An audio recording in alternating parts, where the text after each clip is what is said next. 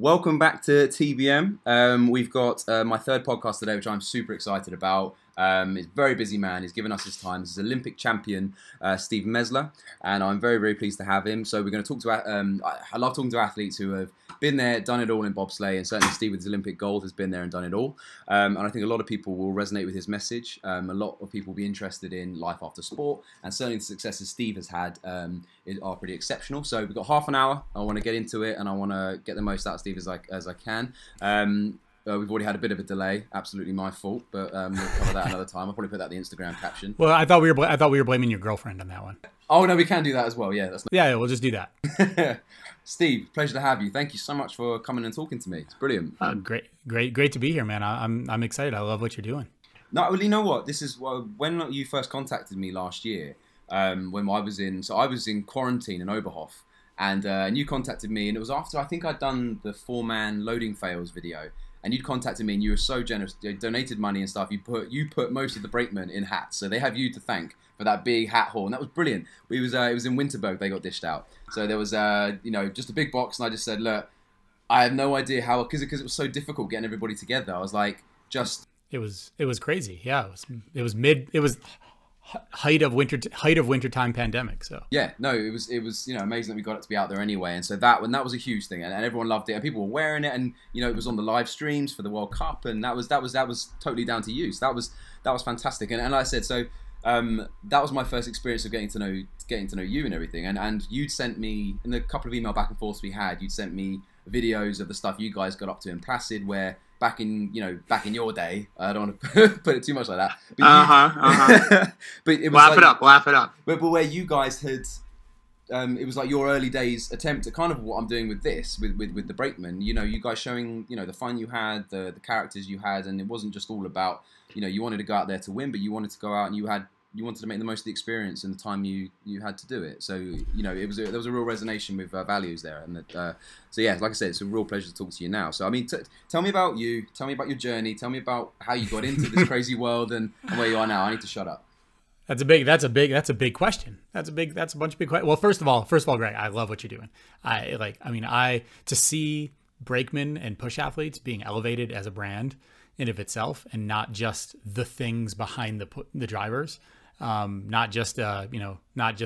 not the drivers, and then there's the sled and the runners and the brakemen and the push athletes. To actually elevate them, I love that. The athletes out there are beasts. The men and the women that are doing it these days are light years ahead of where I was. I think if I could just hold on, and if I could just hold on to the push bar with the athletes that are out there now, I'd be happy. I slid for 10 years. I went to 3 Olympic Games. Got to fall flat on my face in 2006, and then got to do the opposite in 2010.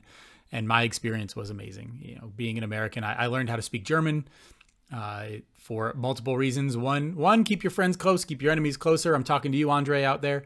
But I wound up, by the end of my career, I could sit, Andre Lange and I would hop in the car together in between races. Instead of us packing a sled truck full together, I would just hop with Andre and I would just speak German the whole time. And that was an amazing part of the experience for me. And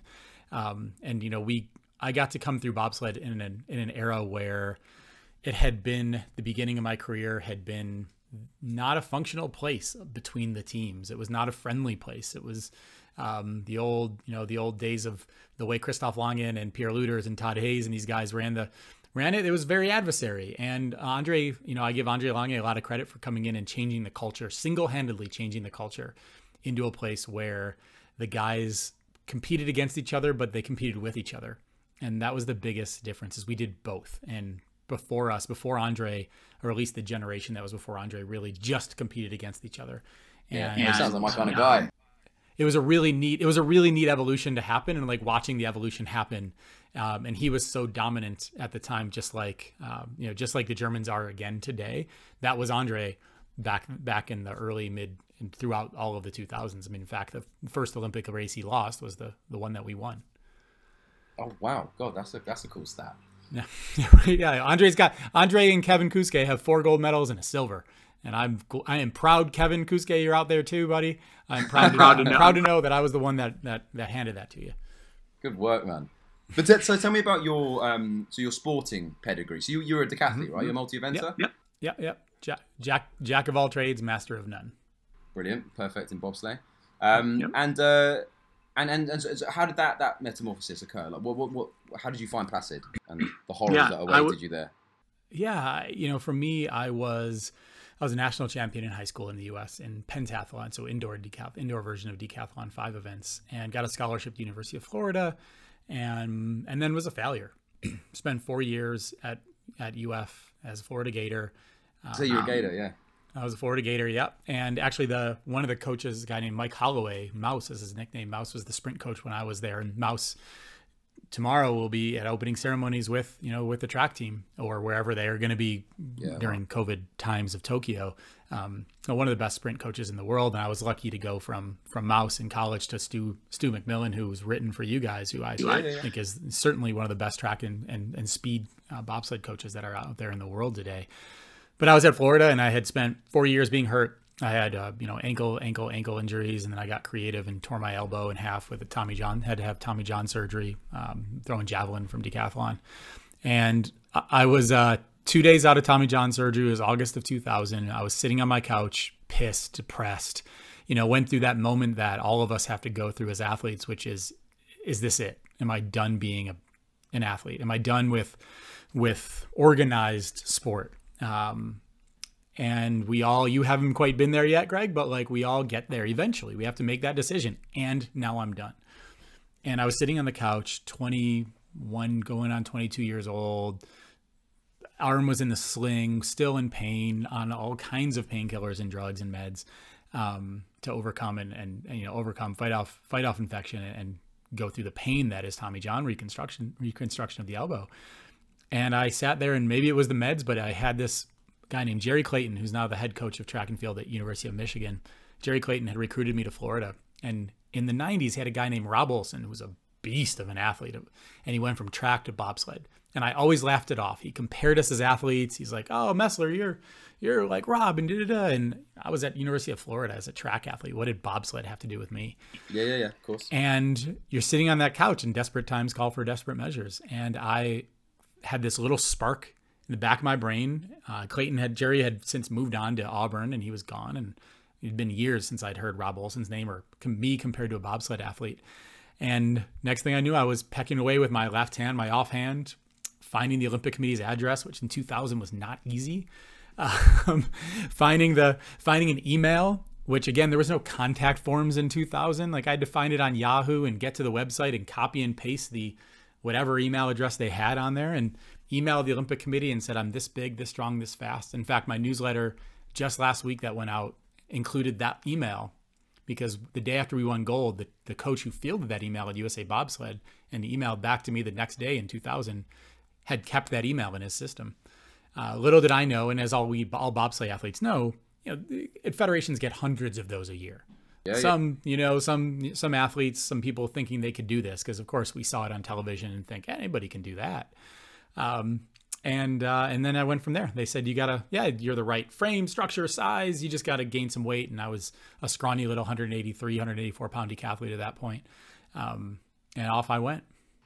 Amazing. I mean, you really earn your spot. Like I say, there are athletes these days who are going to be. I'm thinking Helen Franchich from the Netherlands, who's about 14 years old, and he's going to have no idea how the hell you found those things without Google and without anything else. You had to work for it. No one was coming out and recruiting me. There was no social media posts that would like hop into my feed if I was a track athlete. I had to want to keep going. I had to want to not give up sport. Like I had to really, really want it. And I really just wasn't ready. Like I wasn't ready to be done. I felt like I hadn't accomplished the things I wanted to accomplish. You're a national champion in the U.S. in track and field. That's meaningful. That's a hard thing to do. Like the high school pool of athletes in America is ginormous, and they're beasts.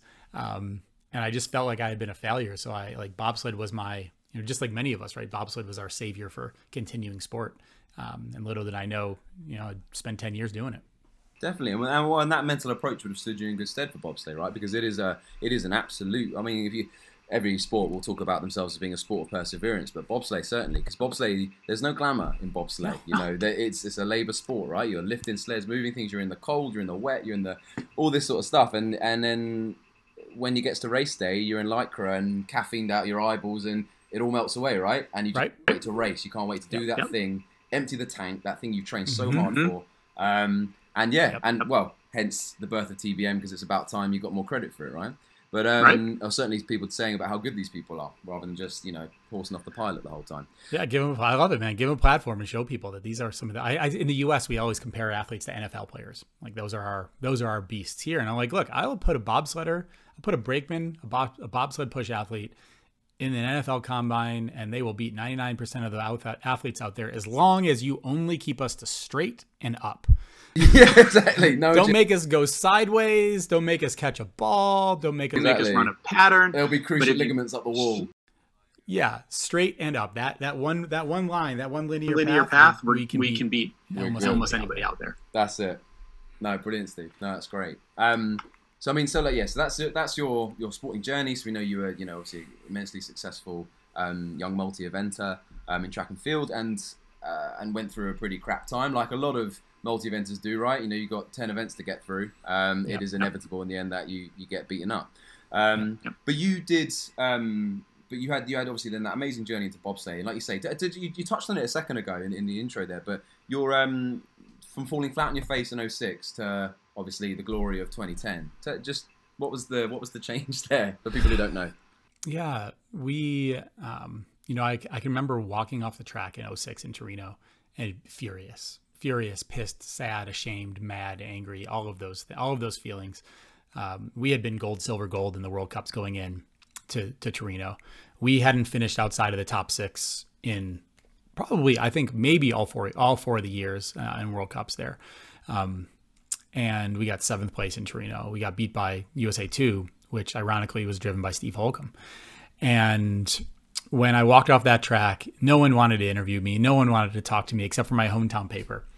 And my hometown paper, I was born and raised in Buffalo, New York, which is for the Europeans out there, Buffalo is a city that's by Toronto. It's just south of Toronto on the American side of the border. By Niagara Falls would be an area that folks would be familiar with. About 6.5 hours drive to the west northwest of New York City.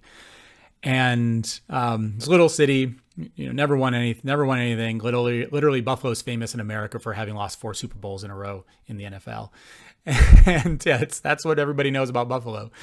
And I remember talking to the reporter, and I had said, like, it was so hard because how many times do you get a chance to win the Olympic Games? Like, how many times do you get the opportunity where you walk to the line of the Olympic Games, and if you do your job, you're going to win. That I figured I would never have a chance again. Right? You get it zero, somewhere between 0 and 1. And I never thought I would have a chance again. And I said that. I was like, it's really, really hard right now to think that we blew this opportunity, that this culmination of my sport career is now fell flat. And I'm likely never going to get a chance again, but I'm going to learn from it. And if I do get another chance, I'm going to make sure that I know what we did wrong. And I'm going to make sure that I help craft the team to make sure that we are prepared to overcome those things. And, over that 4-year path, I knew it at the time where we had a pretty relatively dysfunctional team. And we didn't have a cohesiveness where when you're warming up, you want to be able to warm up and pass one of the guys in your team and have the presence of that teammate calm your nerves. Yeah. We didn't have that.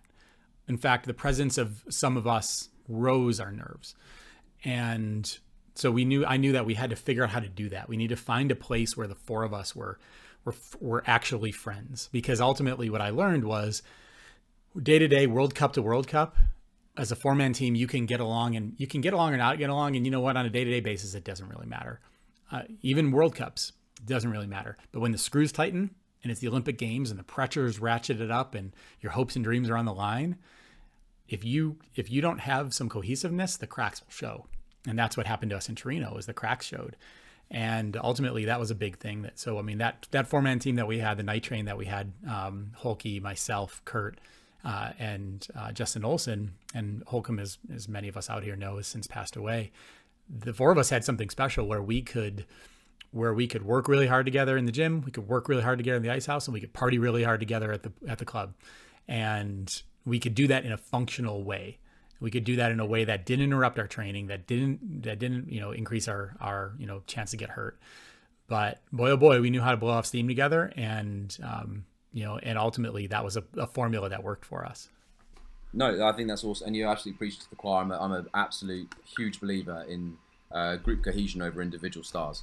Because we see it in every nation. We touched on this actually in the last podcast with Jimmy Reed, USA BRAKEMAN, and he was saying, it's this problem sort of endemic in national teams where we do so much focus on the individual push. Now, obviously, there has to be some point where you are, drawing a line and saying, right, we need to individually see what physically these people can do. Can you push or not? Yeah, but it is so true. We see it time and time again. Ranked number 1, 2, 3 push guy doesn't necessarily make the best crew. And sometimes you put in a guy maybe came 7th or 8th at the testing and the sled goes faster. But you might find those guys are friends. There's a huge amount to be said for team cohesion and certainly in bobsleigh in a sport which I don't know, maybe because it's so dangerous, maybe it's because there's so much on the line, maybe it's because you've got 4 seconds, circa 5 seconds, do your job and then that's it, done. And it's almost, if you don't empty the tank full, if you don't give the pilot that velocity, if you don't get that done, or if you load like shit and you skew the sled out the spurs, you cock that up, it's a huge thing. So yeah, you've got to count on those guys big time. And I think the ones who don't quite get that are the ones that probably never quite make it, who just go, well, I just need to be the best athlete I can be and then I'll be great on the sled. It's not enough. It's not enough. No, you know what? I mean, you got to be really, really big, fast, strong for that to be enough. Like you gotta be a big boy in order to make that work. And ultimately we're all big boys and we're all fast and we're all great athletes. So there is nobody who's big enough and strong enough to be able to do that relative to the field. I mean, if you're competing against high schoolers, sure. But ultimately that's the thing is, I hear from guys, that guy's a beast. He's fast, he's strong. I'm like, hey, you know what? We're all fast and strong. And I think that's the thing about BRAKEMAN is like, we're all fast and strong. There's some guys are a little bit faster, some guys are a little bit stronger, but we're all fast and strong enough. It's how do you build your team and how do you make things work?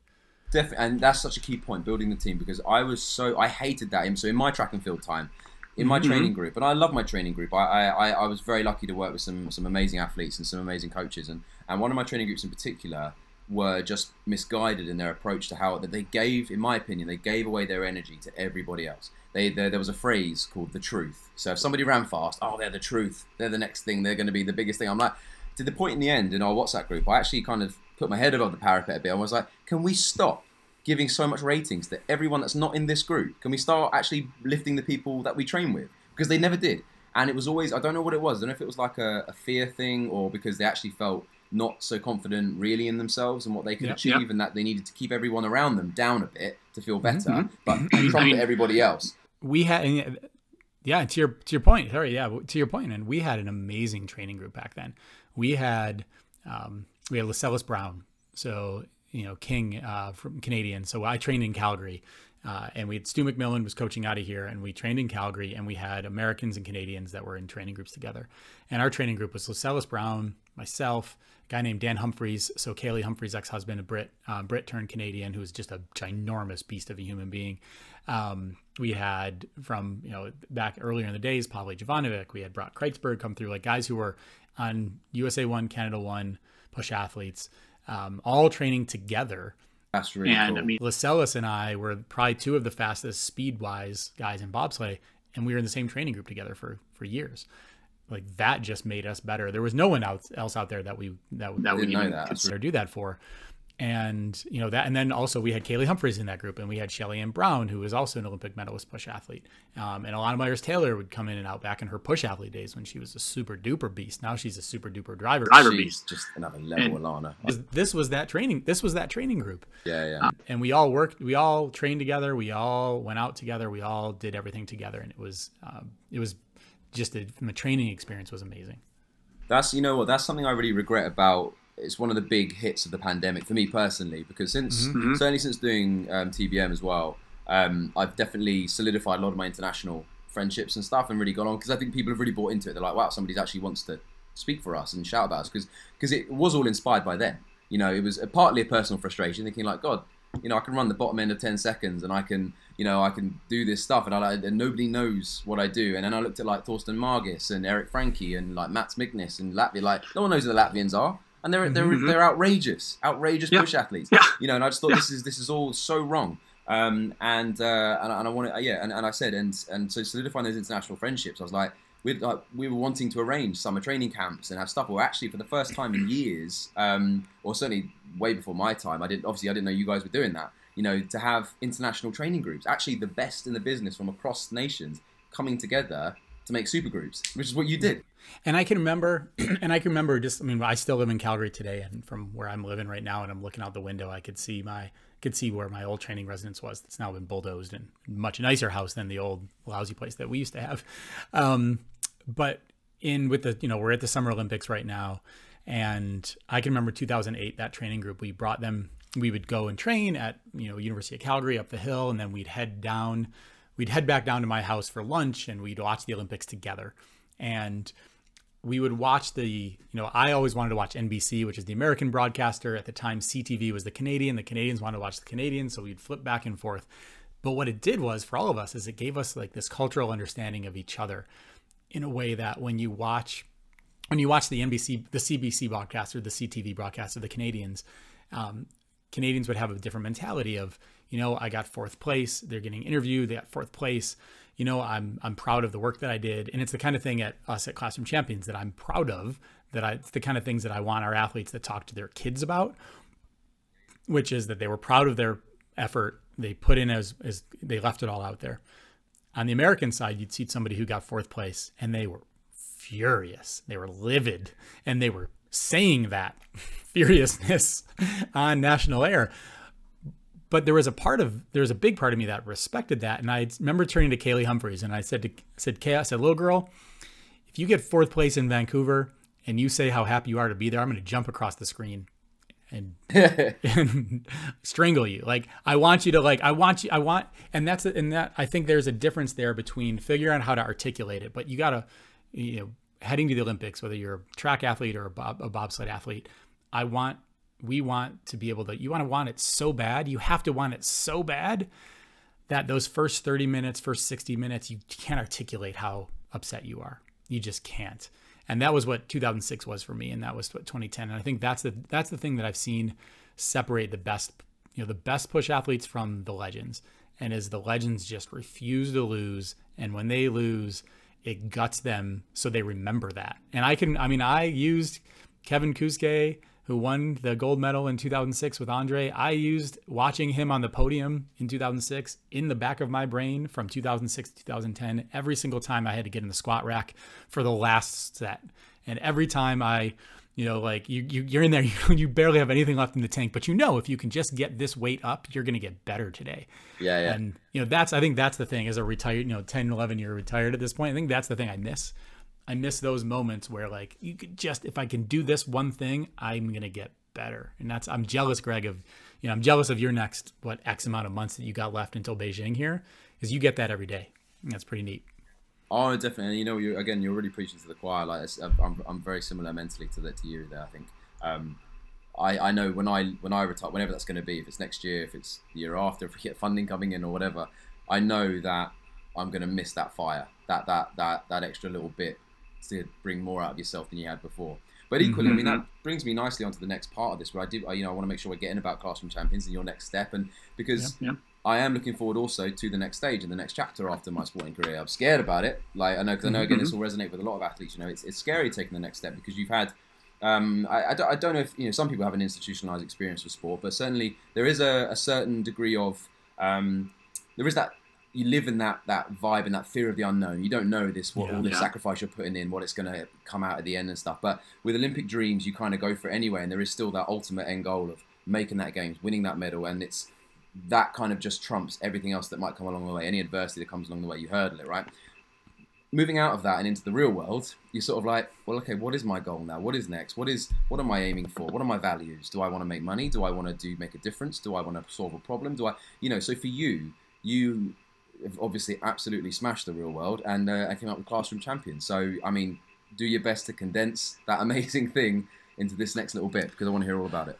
Yeah, no, thank you for bringing that up. I'll go back to where you started here, which is I also had no idea when I was retiring. I had no idea what I was going to do. It hadn't occurred to me that I should think about it. You guys are a lot more equipped today. I think society and sport does a lot better job, at least putting that in your head. Nobody was talking to me about what I should be doing. Aggressive parents as well. Yeah, fair. Yeah. Especially if you're still living with them, your dad, mom, and like, you got to figure something out here because the ticket ends. I had no idea. I was very, very ill prepared. What I did have was the skills that I had been building, which was understanding team, understanding leadership, understanding solving problems that are social and emotional problems that we did from the story I told about how we looked at the team from 2006 to 2010. Those were social problems amongst the team and emotional problems amongst the team about how we work together. And then I also was a video tech guy like you. Like I was out there making videos. I was the team videographer and photographer. And I also had a sister who named Dr. Lee Parisi, who was getting her PhD at the time in education. Then I wound up marrying a woman who, Dr. Rhiannon Mesler, who was getting her degree in, has her postdoc and PhD in psychology. That being said, that's the base. What Classroom Champions does is our mission is to empower students, empower kids, socially, emotionally, and academically through the mentorship and journey and mindsets of world-class athletes. And that's what we've been able to do and bring to schools in a way that is sustainable for teachers and schools and takes the things that athletes are amazing at, setting goals and persevering and being a leader and getting involved in community and giving back and paying it forward. We've been able to synthesize that down into a curriculum and into mentorship programs through virtual relationships and connections with athletes who are on the path. Alana Myers-Taylor has been a Classroom Champions mentor for years. Lauren Gibbs, and I'm not going to go through the whole list because I will forget people. But it's been incredible because we're actually able to help teachers and schools and school districts and put the lessons from athletes into school in a meaningful way and do it and help kids become the things that they need to become to each other and to their schoolwork and to the things afterwards. And we've had over 200 athletes, get this, over 200 athletes, Olympians, Paralympians, NFL players, NHL players, NCAA student athletes volunteer to do Classroom Champions. We reached annually over 100,000 kids in our curriculum and mentorship programs. We reached over 5 million kids this past spring through partnerships and content with NBC Olympics and the NHL and other amazing organizations. And it's been fantastic. Like it's been really, really neat, and the athletes have been awesome at it. Definitely, but I think that's sort of amazing. What you and your sister and everyone you've had involved in founding and setting up this thing, you've obviously been so effective at your messaging and with what you wanted to do and what you wanted Classroom Champions to achieve. Such that you've had over 200 largely professional athletes who are these days, I say, probably much more socially conscious. We're seeing a lot more like recently in the England football team. They're a lot more socially aware. They want to do more. Like we've got a very famous player, Marcus Rashford, who's done a lot for getting the government to U-turn on free school meals and stuff like that. The people are a lot more socially conscious. But over the years, I think a lot of time athletes tend to be a fairly self-centered bunch. And you've obviously really inspired people to come and volunteer their time for that. It's obviously a great thing. And I think that cause.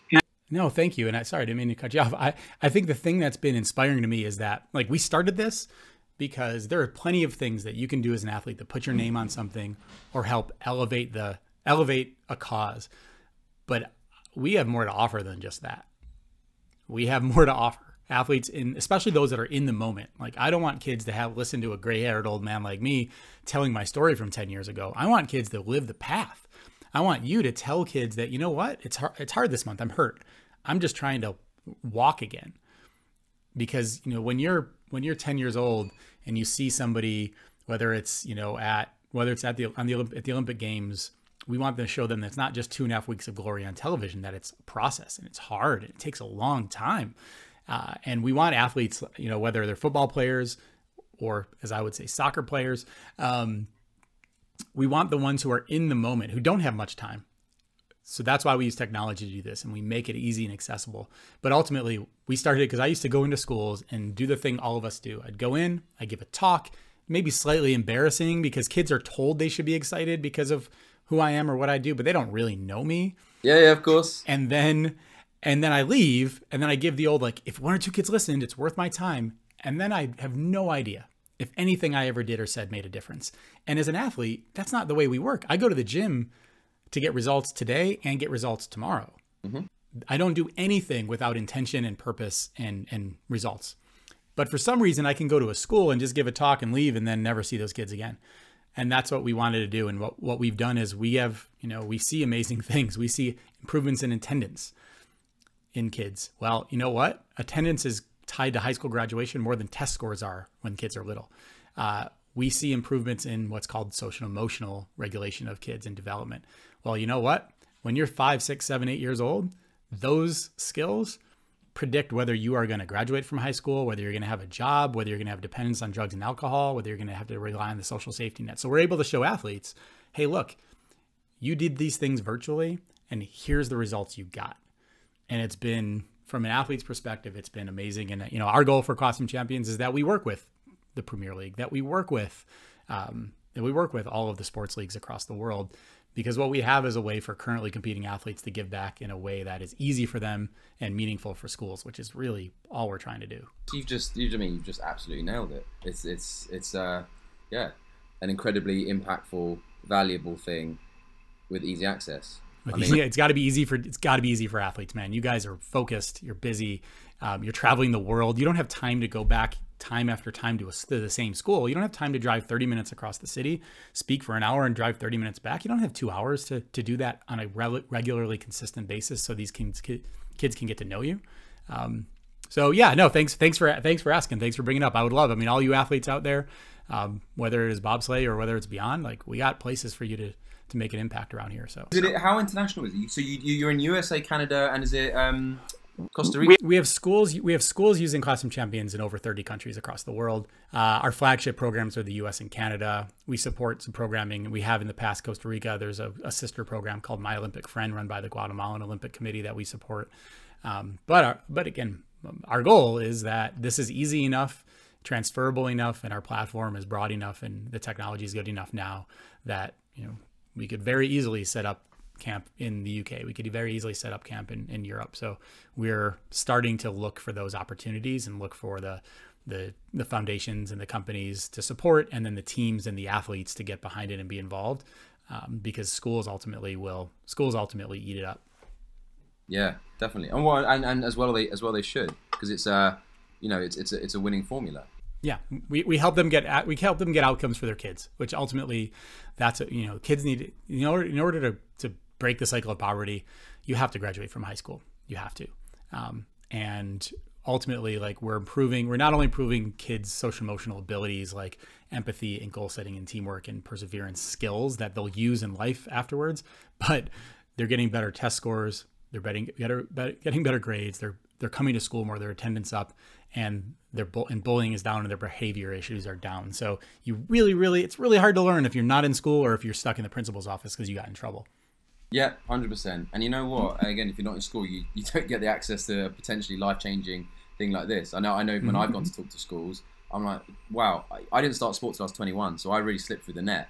And I think, if I was at school and I just messed about, right? So I was one of those kids, and I just think, if I'd had a local Olympian come and talk to me, and that would have been worth its weight in gold to me to see, because it's sort of, I guess, for Costume Champions, and when you're taking them through the process and showing, you're sort of shattering the mystique a bit, right? You're sort of taking the elevated status of the Olympian and this unattainable thing, going, no, it is attainable. Someone's got to do it. It's like it is there for you. Exactly. In our mentorship program, where we assign athletes to schools and classrooms across their country. The first thing that the athletes talk about isn't a goal-setting lesson or a perseverance lesson. It is literally just introducing themselves. These are my favorite colors. This is my favorite food. These are the subjects I loved when I was your age. These are the subjects I hated when I was your age. We want to take us athletes off the podiums, off the magazine covers, and put them eye to eye with these kids. We're not teaching bobsled. We're not teaching how to push a bobsled. I tell adults quite often, look, there's not many more worthless skills in life than learning how to push for 5 seconds and sit down for a minute. That is not a skill that is going to help you get a job in life. But the things that you need to do to learn how to get to the top of that and get through all the clutter and keep the wolves at bay and do all the things, especially as push athletes, that you have to do, those skills are the skills that we got to teach kids. Because if kids can have the mindset of a push athlete, where they're coming into school every day working hard, where they're turning up and they're looking at their coach or their teacher, and that coach or teacher is telling them what they're doing wrong, and they don't feel bad about it. They don't get defensive. They go, thanks, coach. And then they fix it. Yeah. You can actually change that. And that's what we're trying to do. We're trying to change culture at schools. We're trying to change culture for kids and teachers and change trajectories. And the hundreds of athletes that volunteer, they know that, they get that. And they also know that, like, we meet them where they are. So they don't have to drive across the city, but they can actually have schools that they can communicate with on a regular basis, whether it's on our private platform, whether it's on our private social media platforms that we use to connect. So thanks for bringing that up. And I'm excited about what you guys are doing in the break, though. That's for sure. Well, from a brakeman angle, for what the kids are learning from bobsledders, certainly they'll learn humility, right? Because you put all that work in, and then all the glory goes to the pilot. So you got to be pretty humble to put up with that one. Obviously, I'm not very humble, and so I started a platform to go, no, give me attention. Look how great I am. See, that's what we need to do. Actually, we have these things called mindful minutes, and we have a whole series that we do, and this is like our easiest low hanging fruit for athletes to get involved is just to shoot. We have topics in 60 seconds, 60, 90 seconds, like mindful minutes that teachers use on a daily basis with their kids. Or if their kids are having a rough day, they'll bring up a mindful minute about anxiety or this or that. And I feel like there's something there that brakemen could, like, what are the top 10 attributes that brakemen need to use? Humility's definitely one of them. But look, I got my gold medal sitting on in that bookshelf back there, and mine is the same weight, size, and color as the driver's was. Yeah. Exactly. No, that's great. And honestly, mate, that is absolutely brilliant. And you know what? Obviously, it shows that, like you say, everything, the skills to push and sit in a sled are not particularly transferable to the workplace, but everything that went along with getting to that point is obviously major. I'm sure you're already an enormously compassionate and decent individual, but obviously your experiences in sport have brought out something deeper in you that has taking you on a path to creating this amazing organization, right? And going further and wanting to do more than just going into that school. And I think you're an amazing example and fantastic beacon for bobsleigh. And I'm so proud to have you on this podcast and chatting to me. And I'm so grateful for this. And I'm speaking in a concluding tone because we're just over our half hour, which I'm militant about. But I would like to, so I think it'd be nice, just sign off on a note. Obviously, like you say, as you mentioned earlier, we did lose Holkey a couple of years ago, and it's one of my eternal regrets. Not really my fault, but I was not in the game long enough to know that guy, and I wish I had been, because he, by the sounds of it, was not only a fantastic guy, he was obviously an insane pilot with a great story. My teammate Sam bought me his autobiography, which I've had great pleasure reading and everything, and it'd just be nice. Just sign us off with a couple of words about that man. Yeah, no, thank you. And I'd be remiss if I didn't also mention Pavle Jovanovic. I had the opportunity to slide with 6 men in bobsleds in the Olympic Games, and 2 of them have lost their lives by their own hands. And Steve Holcomb was simultaneously a happy and depressed individual at the same time. He was a functional depressive person who found solace at a bobsled, and that was his happy place. When he was in a sled, he didn't have to talk to anybody. He didn't have to deal with anybody else. He got to just be in his own place. And, I always picture him up there basically driving a bobsled 24/7. Like that would be heaven for Holkey, would just be driving from track to track to track and, getting a good push from all of us over the years that gave him his pushes. And, I think he's a cautionary tale. We got to take care of ourselves, guys. We gotta make sure that if we need help, we talk to somebody. Doesn't mean you got to broadcast it if you're not comfortable broadcasting it. I've experienced depression. I've had to bury far too many athlete friends and Olympic teammates. Speedy Peterson is another guy in 2011 who won a silver medal in freestyle aerials in 2010, and following summer called the police and let him know where they could find his body before he blew his head off. And that's the reality of the head trauma we go through. And all that. So let Holkey be a cautionary tale. Let's put him up there. Let's put him up on the pedestal. Let's slide Holkey's 50-50 and Whistler. Slide it hard once you Europeans let us bring the bobsled tour back to North America. But good, nice, great shout, great way to end. One of the legends. He was a brakeman too. He was a brakeman first, and then he was a pilot. One of the legends who is a good tale for us all, that we can be great, and at the same time we got to take care of ourselves. So get after it, boys and girls out there. You guys got not too much longer until the next Olympic Games come, so I'm stoked to watch you all, and I'm stoked to support. And I love the break, and I love all the stuff you guys do with the Brakeman, Greg. And yeah, let's get after it this season, guys. No, that's great, mate. Thanks, Steve. Thank you so much. That's us.